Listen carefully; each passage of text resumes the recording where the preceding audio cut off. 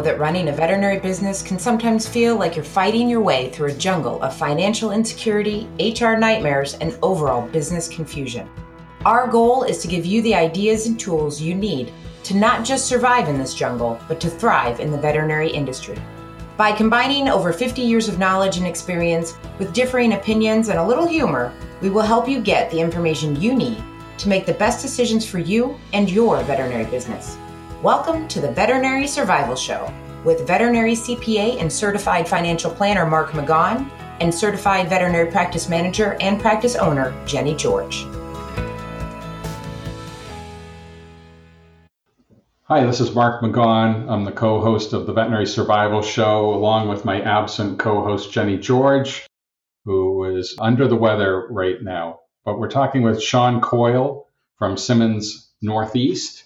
I've known Sean for about 10 years through varied roles and responsibilities in lending and now in practice brokerage with Simmons Northeast.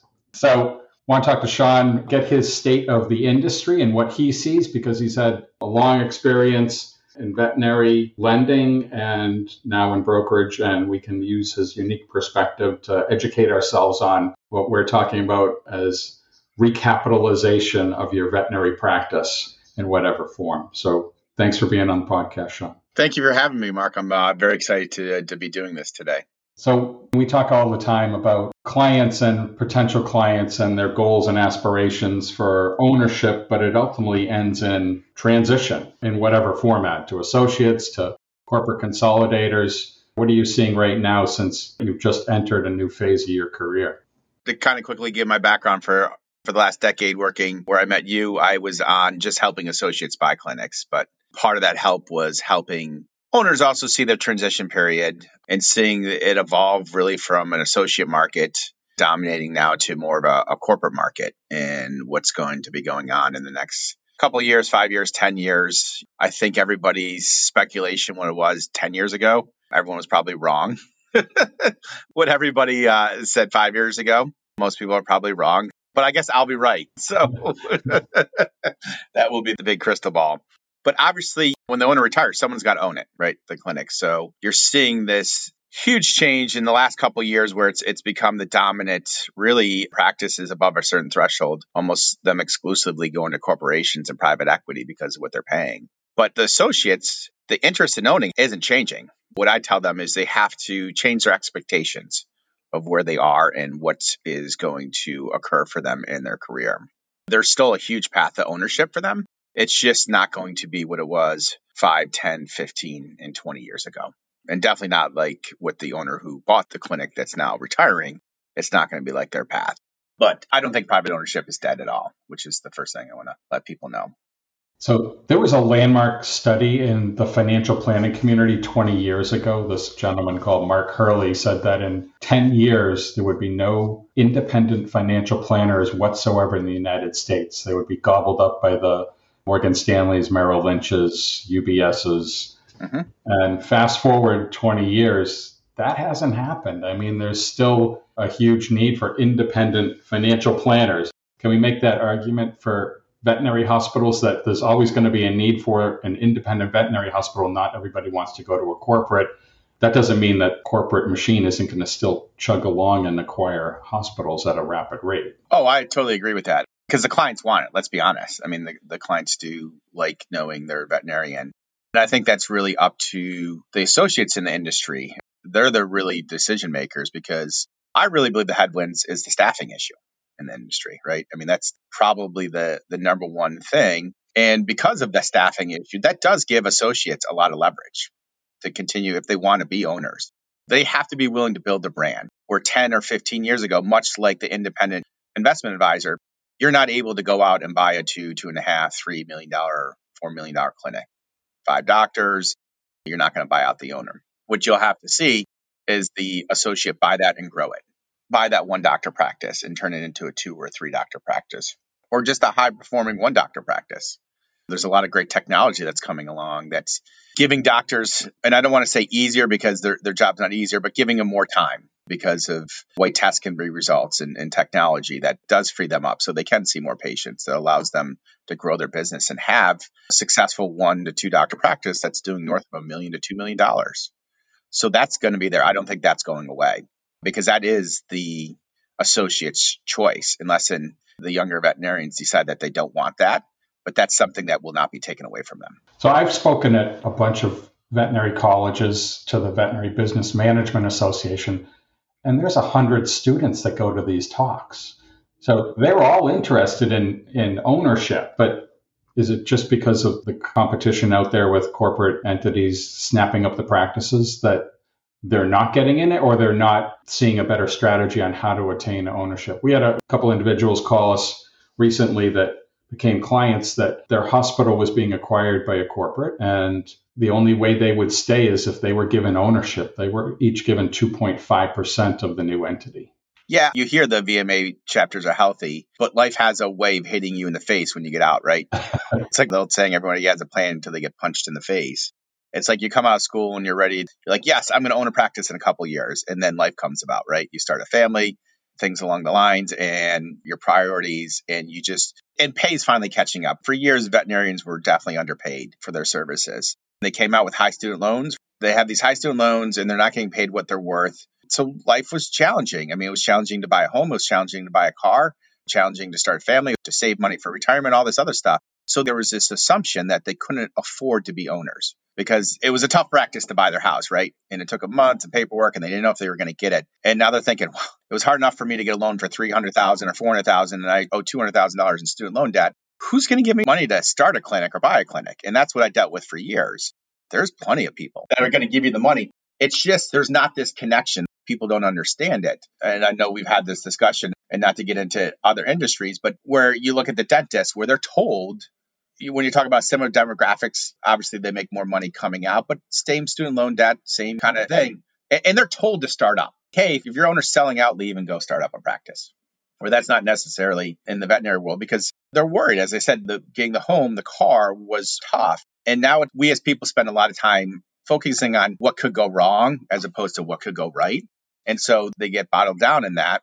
And you end up saying, all right, and then complacency, and then you don't start it up. And then it's 15 years you're out of school and you're like, what happened? And my clinic's getting sold. And I have no choice but to go along with it. We call dentists entrepreneurial dentists because they all come out of school and they have a 3-year plan where they're going to own a practice. We normally only see a few veterinarians a couple years out of school say, oh, I'm going to buy a practice. I've entered my name with a bunch of brokers. I'm looking for one right now. I'm like, you're out of school like a year. What do you know? And they're like, I just know I want to do this. Most dentists that we talk to, they already have that plan, where we see a lot of veterinarians waiting. I mean, we had a veterinarian that's 50 years old that just bought their first practice. What were they waiting for? Part of it, I think, is in the clinics I have that stay private. They tend to be on the smaller side, these $800,000 or $700,000 in revenue. And it's an owner that's kind of retired 10 years ago and held on to it, right? And the clinic's kind of run down, needs some new paint and just it needs a little TLC. And people are just like, I don't want it. Look at it. It's not doing the revenue and it needs some paint. And you're like, okay, I'm looking at this clinic that's doing $800,000 in revenue that you can buy for $600,000. That overnight you can turn into a $1.2 million clinic. And when you grow your clinic in revenue, yeah, your variable costs grow, but your fixed don't. So I often explain to them, if a clinic's at a 15 or 20% margin, that $100,000 or $200,000 growth can often be at a 40% margin in profitability. So it's like you're looking at this clinic and it needs, let's say, $40,000 in love. We need to get in there, do some painting, maybe some new cabinets, spruce up the place. I mean, I've been in places where they still have like shag carpeting. Like, let's tear that up, $40,000. And it's like, okay. And as you know, you're going to write that off and over time and things like that. And it's like, you're not going to buy this clinic that suddenly can be worth $1.2 million in a year. And your cash flow on it is going to be an extra $80,000 to $100,000 on top of what you're making because you don't want to hire somebody for $40,000. And it's the old can't see the forest through the trees thing.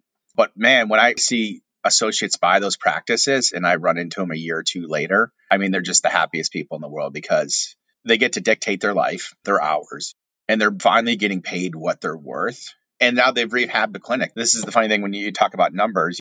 $100,000 seems like a lot of money when you're an associate, but when you're talking to an owner who's going to rehab their building and you're putting that over 10 years and the write-off, you're talking about costing about $8,000 a year to put a nice shine on a clinic that needs some love. As I say, it's going to cost you $8,000 a year to do that. And you can up your cash flow by $100,000 or $150,000 on top of what you're making. That's a lot of money. That's a lot of money. And it's just getting people to see it. But unfortunately, people often want the clinic that's already doing $1.5 and $2 million. That looks beautiful because they feel there's less risk in it. I always think there's more risk in a high performing practice. I mean, a low performing practice, because the price is going to be set off of that. All you have to do is continue to run it the way it is, and you're fine. A high performing practice, you have to keep up with the person who did that before. There's not a margin to grow. And I think that's really where that message isn't out in the industry about these clinics. I mean, these things should be going like hotcakes to associates when something $600,000-$700,000 comes on the market. But there's a lot of hemming and hawing, and they're like, oh, do you have anything bigger? And you're like, you're not going to make any more money on a one. It's like if you buy a $2 million clinic, all the profit's going to be built into the pricing of the clinic. Back to my point of buying an $800,000 clinic, it's going to do $1.2 million next year.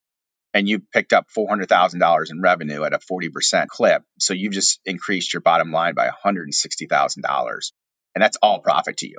That's what the clients want. They want that. And so I love selling those practices to people because I know the impact it's going to have on their lives and their family's life. As I said, you run into these people at a trade show a year or two later, 3 years later, 4 years later, and things are just going awesome for them. So we normally tell people those are cigar butt practices.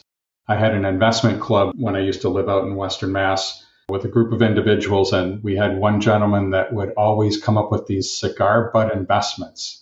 You'd invest $1 and it would make $100. That's essentially what we term these smaller practices. We had a client that 2 years ago bought a practice for $500,000 and bought the building for $500,000. And there was no love shown to this practice by the former owner.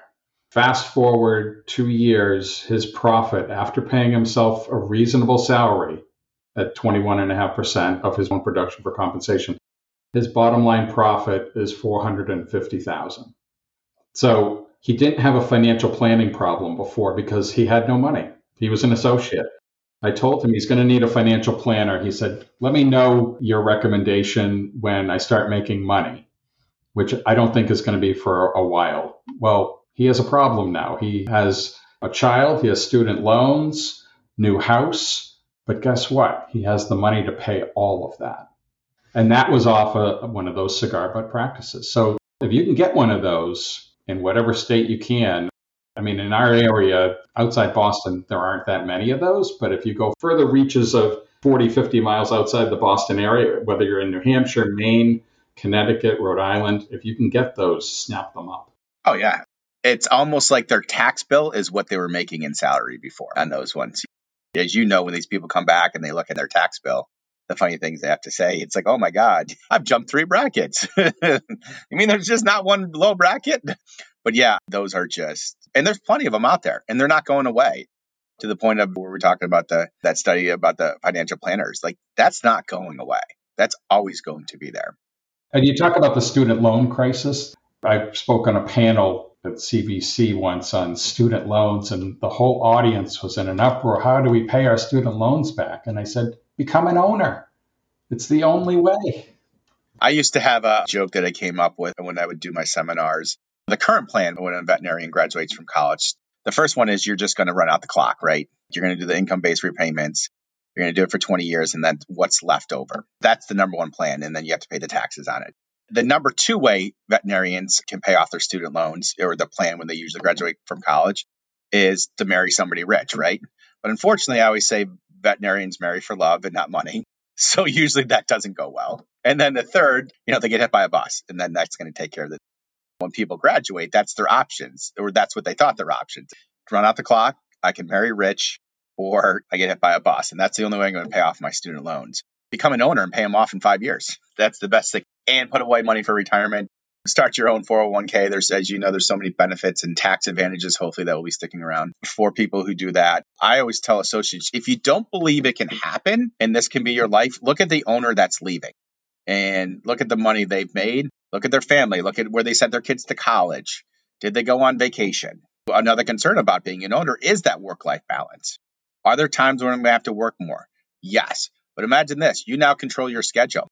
You get to decide, do you want the school vacations off? You decide your schedule. You can decide when you want to bring in someone to pay relief work for you. There's so much more options for you as an owner than as an associate. And it's purely not monetary. I mean, you mentioned vacations and time off, but just the rewarding benefits of owning your own practice. You can design your own medical protocols. You can purchase the equipment you want. You don't have to use somebody else's decision. You can shop a trade show or online and buy something that you desire. You can hire the right staff. You can hire more staff to help you. You can delegate. You can do all those things that you thought you couldn't do or that you always wanted to do. I always warn about hiring too much staff. All clinics will be successful from a revenue point of view. All costs nowadays are pretty easy to keep under control. The only cost that ever gets out of control is your staffing costs. And you see the high-performing practices are really the efficient ones that are staffed properly, not overworked, but staffed properly. When I used to advise people on when they were redoing their clinic and they're doing expansions is the right space that people have a tendency when they build out their clinics, if they make it too big, what do they want to do? They want to staff it. That's why I was like, keep it small, keep it efficient, and that will naturally keep you from overstaffing it. You don't need 6 exam rooms and 8,000 square feet because you're just going to end up hiring people because you have all this empty room. Keep it simple, keep it small. And then you can't overstaff because you can't hire people because there's nowhere to put them. So what do you see in the industry now that you're on the other side? You're not in lending, you're in brokerage. What's the thing that surprised you the most? I mean, I always knew they were paying a lot for practices. I think right now we're really in the heyday of what these corporations are willing to pay for practices. It was eye-opening to see the numbers. And it's also still eye-opening to see how many people do it on their own and negotiate with them. Because a lot of people, they're like, I can't believe I'm getting offered this money. And it's like, well, there's more money out there for you. Make sure you've talked to somebody about it. But just the speed that these people can move and what they're willing to pay is just incredible, which is good for sellers. This is their life's work. It's 100% okay to cash in on it. There's nothing wrong with selling out at a top dollar number. If someone's willing to pay you for your life's work, that's going to affect not only you, your kids, your grandkids. It's totally acceptable to reach that money and to ask for more. Veterinarians, that's the one thing, having worked with them for a decade, I feel like sometimes I'm their biggest advocate through the whole line. It's okay to make a profit because people are paying for it. People are paying for the services. It's okay to retain the money. You don't have to give it to somebody else. You don't have to cut them a discount. The other thing is, I probably spend a lot of time right now talking to the owners. There's just real concern about their staff and their employment. That's the thing I hear is like, look, when I sell my practice, I want to make sure my staff still has a job. And everyone's concerned, and that's sometimes why they hold off or maybe not negotiate the best deal for themselves because they're worried about their staff employment. So the first question I ask them is, hey, how hard is it to hire someone right now? And they're like, nearly impossible. Okay, do you think your staff gets solicited for a job all the time? Yeah. Should you really be worried about their employment right now? No. And I don't mean that to be mean, but I'm like, there's such a demand for not only doctors, but vet techs, assistants, anybody who works in a veterinary office, that you don't have to be concerned that your staff is going to be out of employment, because I can guarantee you, no matter who's buying your clinic, the first question they ask is, are we going to lose anybody? Because they can't afford to lose anybody. There's such a demand for every type of staff in a clinic that even if somehow there was a job being lost at a clinic, I can guarantee you there's a clinic within 5 miles that need help, and we'll probably pay that person more money. So to the owners, I'm glad they're concerned about their staff. That's the right thing. But they have to realize the current market conditions really dictate, for the most part, they don't have to worry about their staff. The market is going to take care of their staff. And I don't see that letting up anytime soon. So should they be paying their staff more now? I mean, that gets into each individual clinic. But as you know, I mean, you have to be constantly checking your pay of your staff. Because if someone's coming to you and they've accepted another job, it's going to be hard to get them to stay.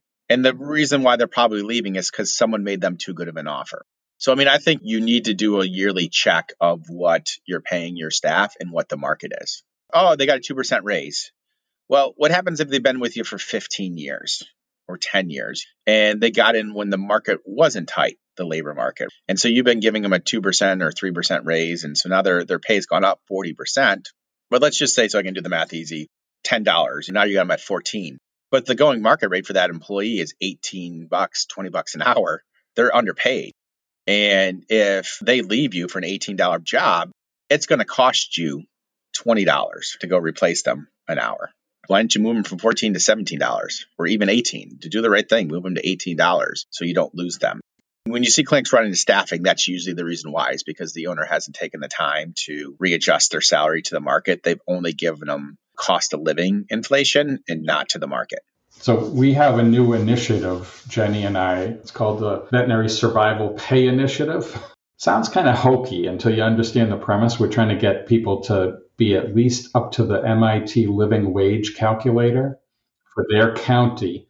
So we've had a couple hospitals already bump up their hourly rate. Even after just giving raises, they bumped everybody up another $250 an hour for all their staff, just so they could meet that benchmark, because people were existing, but they really weren't thriving. I mean, they didn't have extra money.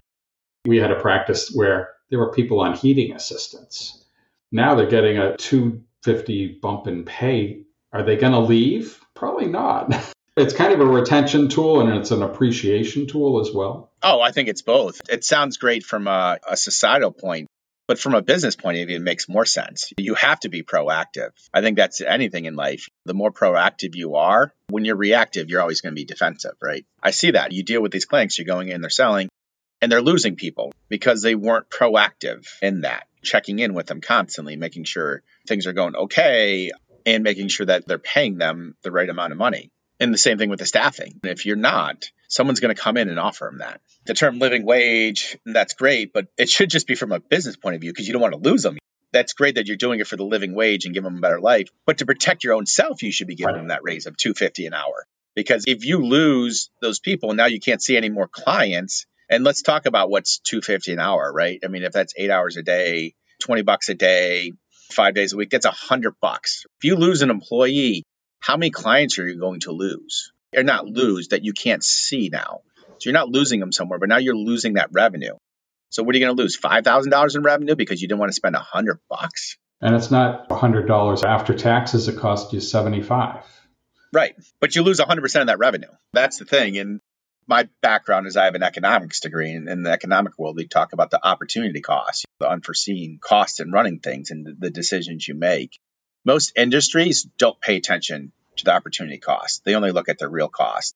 That's why one day they wake up and they're like, why am I not doing as well as my peers when I'm in an industry where I should be making a ton of money? It's like, well, because you didn't look at your opportunity costs, and your number one is how you treat your staff. Definitely. We have hospitals right now that can't get doctors and can't get technicians, and they don't know what they're going to do. I mean, you get one associate that goes out on maternity leave and don't have plan B. What are you going to do? Do you lose 3 to 6 months of revenue?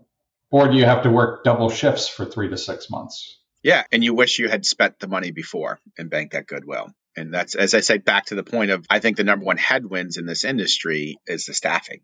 People love pets. Pet ownership keeps, which is amazing when you think about the percentage of people that already own pets. And so now it's no longer owning a pet. It's owning multiple pets. That's increasing. And so the demand for the services is increasing. This can end up in a whole nother argument, but there's not a good feeder pipeline for the staffing. We know vet techs, right? Vet techs are like gold right now, but where are we training them? I mean, there are programs, but I don't think they're pumping out enough. And I think Mount Ida was taken over by UMass, and I'm not sure if they've continued the program as well as before. And we talk about, this can really delve into a whole nother conversations, right? About college and people going away. The programs that could be offered and the demand for vet techs and the labor market is there. It's just the connections not being made. I mean, we're coming out of a pandemic where a lot of people in the service industry have lost their jobs, right? You would think this would be a great transition period. And it's just not. Hey, come become a vet tech. You get to work with animals. Have a nice living. We can't tell what 10 or 15 years down the road, but at the very least, based on current ownership levels, you're going to have at least a 10-year run in this industry. And where that just, it doesn't exist. We don't think of it. And I was talking with somebody, it's almost like a trade where we look at all the trades.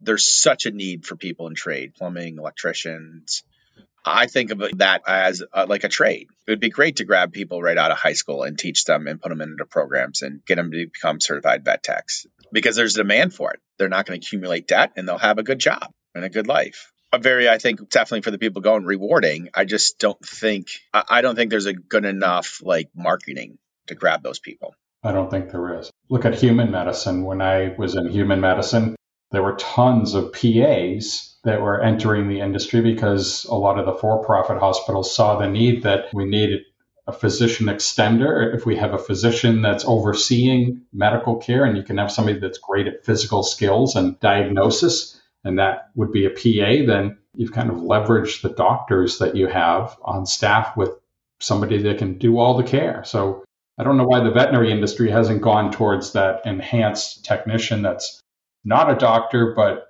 has far superior skills to a technician. Yeah, that would be awesome. You look at like nurse anesthetists. I mean, when I worked in surgery, there was one anesthesiologist for 6 operating rooms, and there was a nurse anesthetist that was doing the anesthesia for all the surgeries. And being very well paid. And being very well paid. Right, probably making more than some of the doctors in the hospital. Someone's got to take the time and create the solution for that. And I guess that's the path where community colleges, I'd love for them to see that. And I remember seeing this thing about a trade school in Boston that was putting out plumbers and saying that they charge tuition, but there's not a student there paying tuition because there's so many jobs that if they get someone who inquires, they have employers who are willing to pay the tuition. I think you could see that in the veterinary industry at some point. As a clinic, you want to retain somebody, pay for them to go back to school. If you have an assistant in there, pay for them to go get their license. Put them back in there, get the training, let them grow into that. I mean, could corporate medicine do that? They could. They should. Right now, you have these consolidators, but they're buying up hospitals. And then we were joking about this before the podcast. Then they recapitalize, AKA sell. So a lot of them aren't in it for the long haul. They don't have a long-term view. Yeah. But if I was one of the long haul ones, one of these major groups that had 400 plus hospitals, and a lot of them are rolling out these benefits now. But that'd be the front of my stuff is like, look, our number one thing for staffing is if you work in a hospital and you're not a licensed vet tech, we're going to pay for you to become one. Everybody in here, 100% is going to get paid. And let's put an incentive in there. This is what your pay is going to be when you get licensed. And I think that's coming because the market, I mean, that gets back to a free market. That's going to get dictated. At some point, someone's going to realize like, look, the only way we're going to staff these places, if we're a big one, we own 1,000 hospitals. If we're not proactive in doing this, then we're in trouble. You look at like Disney has the Disney Institute. Initially, that was to train Disney employees. Now it's open to outsiders. I mean, they created a great model for education. Yeah, I can tell you when I first started in banking 25 years ago, they had a ton of great programs that were put on night to further your career. They had what they called the ABA, the American Banking Institute. There was constantly seminars. The bank used to pay 100% of tuition that was under the IRS guidelines. I mean, I don't know what it is nowadays, but back then it was significant. In the early 90s, to get $6,000 tax-free a year to go to college was a lot of money. It's essentially the same now, $5,250, which doesn't go that far. Yeah. It's like one class. It's so sad that, right, these are all discussions for another day, but maybe they need to be lobbying the government too to say, hey, look, we want to pay these people to go to school and we want to pay their tuition. That's so sad. 25 years later, and we're only allowing the companies to pay the X amount of dollars. But yes, I think there needs to be some type of program set up for that. We're trying to summarize probably corporate medicine versus traditional ownership models. I mean, I've always thought that maybe associates should band together and become their own corporate entity and be able to buy bigger practices. Is that realistic? Yes. I mean, but then you end up with the same thing. Because if you're going to go down that path, you have to have access to capital. And so then access to capital is going to dictate terms. And then next thing you know, you've created the same monster that you were hoping to avoid. And this is what keeps the corporations, will keep it honest and keep the industry going great, is the buying of these $800,000, $1 million clinics. As long as there's a demand for those and people keep buying those, associates keep starting up practices, we'll have this nice, you're going to have large hospitals and there's going to be a place for the corporates and they're still going to continue to be there. But they can definitely coexist in this industry. Not everyone's going to want ownership. Like the financial planners, right? The biggest ones are still your big investment banks, but there are plenty of individuals And I think that's what we're going to settle into a nice, this is what goes to corporate and this is what goes to private. Obviously, we're in this frenzy because it seems like the corporates are buying up everything right now, which they are. But as I said, there's plenty of practices out there for people to buy and to stay private. I mean, selfishly, I want everybody to stay private because then they may have the opportunity to become a client. But once they go to corporate, they're gone forever. And based off what the corporations are paying for these clinics, the owners are totally justified and they're doing nothing wrong by selling to them. They have to take the money, especially when it gets into a generational wealth. If you can get 3 times what someone's willing to pay for it, if someone can pay $2 million, someone's offering you $6 million, how could you ask someone to leave $4 million on the table? If someone was offering you 2 and a corporation was offering you 2.2, there's ways you can figure that out, and leaving that on the table is fine.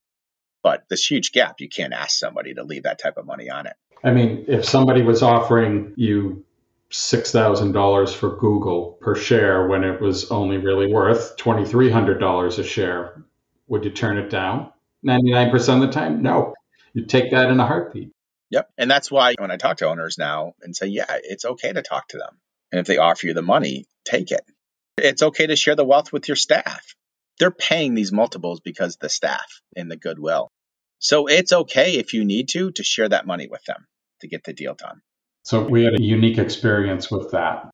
We had a corporation out on the West Coast buy a client out there, and they threw into the deal structure that they knew that the client was going to be giving bonuses for just being great long-term employees, and as part of the sale, they wanted to reward their employees. The corporate said, we are going to require you to give us the money. We'll write out the check and put it in our envelope, and we'll give it to them to thank them for coming on board. And they were not allowed to say that the bonus was from them. They had to say it was from the corporate entity. Is that what ended up happening? I put a squash on that. Yeah, I would too. You're going to give it to me no matter what, but now I'm deciding to give it to them and you want to take credit? Yeah. And these people were so thankful for what they had received, but they wanted to share it with the people that had helped them create it, which I think was very nice. And I do too. And that's why I'm like, when you're talking to these corporations, that's why you want to extract the last, rightfully so, the right price and get what they're willing to pay, because then your staff can share in it. Sometimes people make decisions for their staff without talking to them. I'm looking at this corporation versus this corporation, and this one wants more money. Well, imagine if you went to your staff and said, look, I can sell it to A or B. If I sell it to B, I'm going to give you guys money. What do you think the vote's going to go on percentage of that? B. You might like the A corporate culture better. You might like this about A. B. It's always going to be B. They know that there's a demand for their services, and they know that the market's going to take care of them for the most part.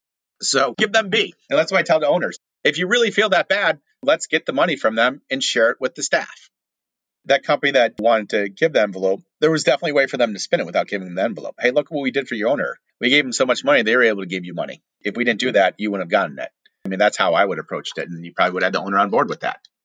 It would have been nicer, as opposed to be like, no, you can't do that. We're now going to do that because you asked too much. So we were referred a client recently that wants to sell to corporate in 5 years. However, their books were a shambles. Their whole practice, I think, needs a refresh. So they have a 5-year window. We tell people if they're going to sell, they should be thinking about that years in advance, just not 5 or less years. What do you see that people need to do to get ready for a sale? Well, the first thing is making sure you have the right staff. That's the most important thing that's going to affect your value. Is if you are overstaffed, is making sure you correct that, because that's your biggest cost in there. So if you lose somebody and you're overstaffed, you don't want to replace them. And then it gets into cleaning up your books.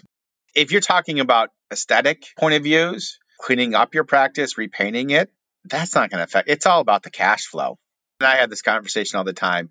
If someone ever tried to beat up one of my clients because the walls needed painting, I would die laughing. Be like, sorry, I got 19 other people behind you who don't care. A funny story my parents always used to tell when we were like babies and driving up the coast in California, and it was during the rain season, and they're having like mudslides, and they're trying to get up to my uncle's, and they're not going to make it. They're going up Pacific Coast Highway, and they find this motel that probably charges by the hour.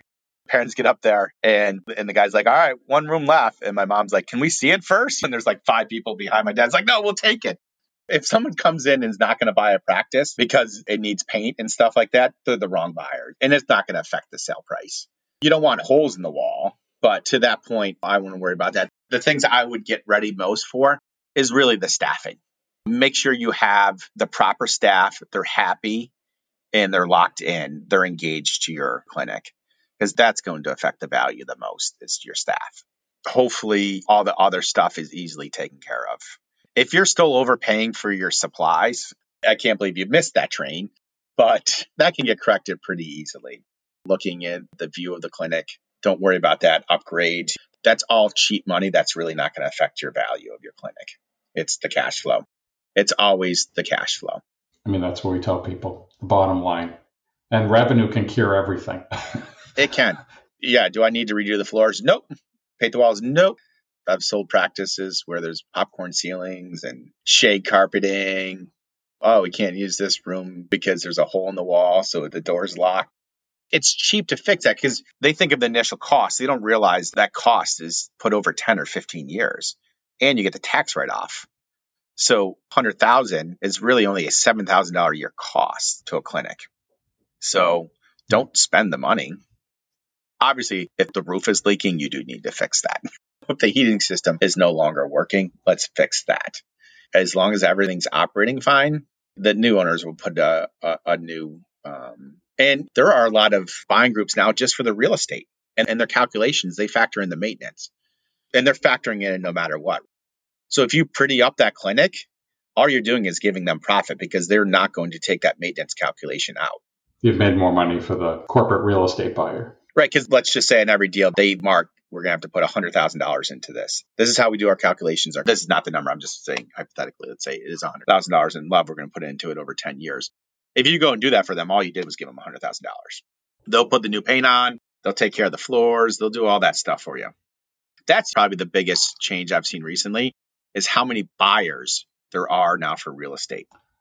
I get emails all the time from new groups that we're buying veterinary real estate. And I only knew of one or two before. Now there's people out there with 7 or 10 properties, which their goal is 50 or 100. Yep. And I always say when it's time to retire, get out of everything. I didn't used to say that. And 5 years ago, I said, can you cash out of everything and still have less stress related to that veterinary hospital? If you're still tied to it, you're still going to have some level of stress. Yes. Let's talk about like retiring.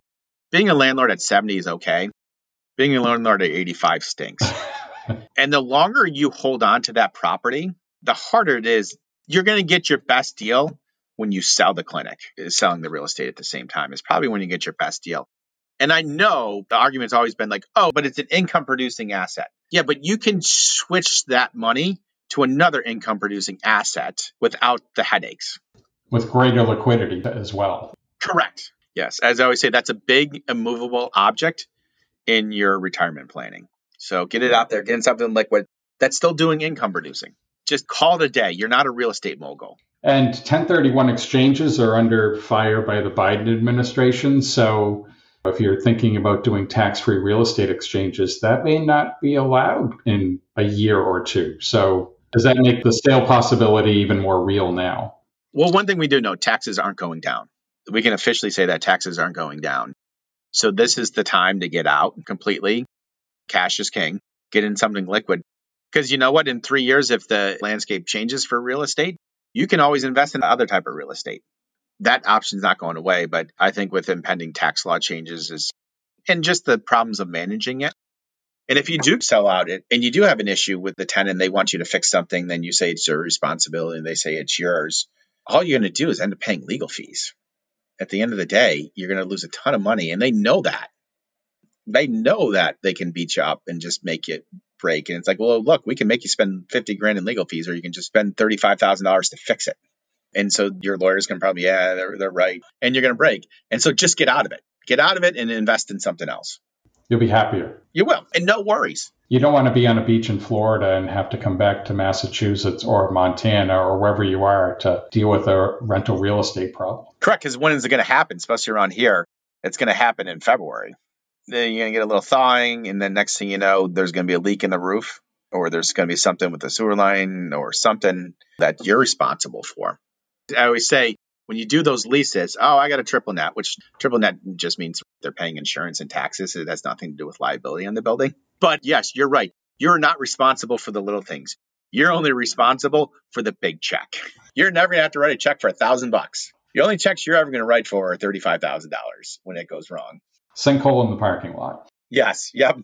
All right. Well, Sean, I think we've had some good information shared today, and we could talk probably for a few more hours on this. So maybe we'll schedule something in the future on more specific aspects of veterinary practice transitions, whatever facet.